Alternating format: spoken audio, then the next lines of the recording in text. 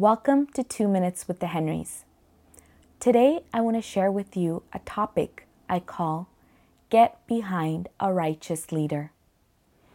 In 1 Samuel chapter 24, we read the story of David and his men finding King Saul in the cave, the perfect opportunity to kill their enemy. But verse 7 reads that David persuaded his men not to attack Saul. I know if any other leader was in that position, Saul would have been dead. But King David was a righteous man. And because he was a righteous man, he led his men to righteousness. This is very important because who you come under, who your leader is very important. Being a mother of a 3-year-old means I have watched the Disney movie Cars numerous times. The story is actually a story of a young race car who tries to live his life without a leader or without any guidance from a mentor.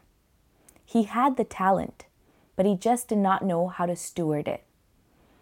And in the movie, we see that when he did come under a righteous leader, he learned to live his life in righteousness.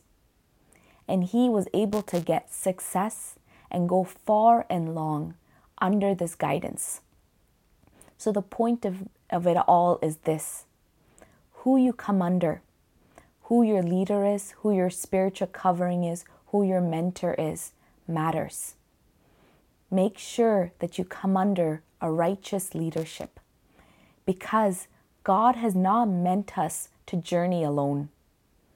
Your righteous leader will determine you going in the righteous path and the God and appointed path for you. So if this has blessed you, like, comment, and share.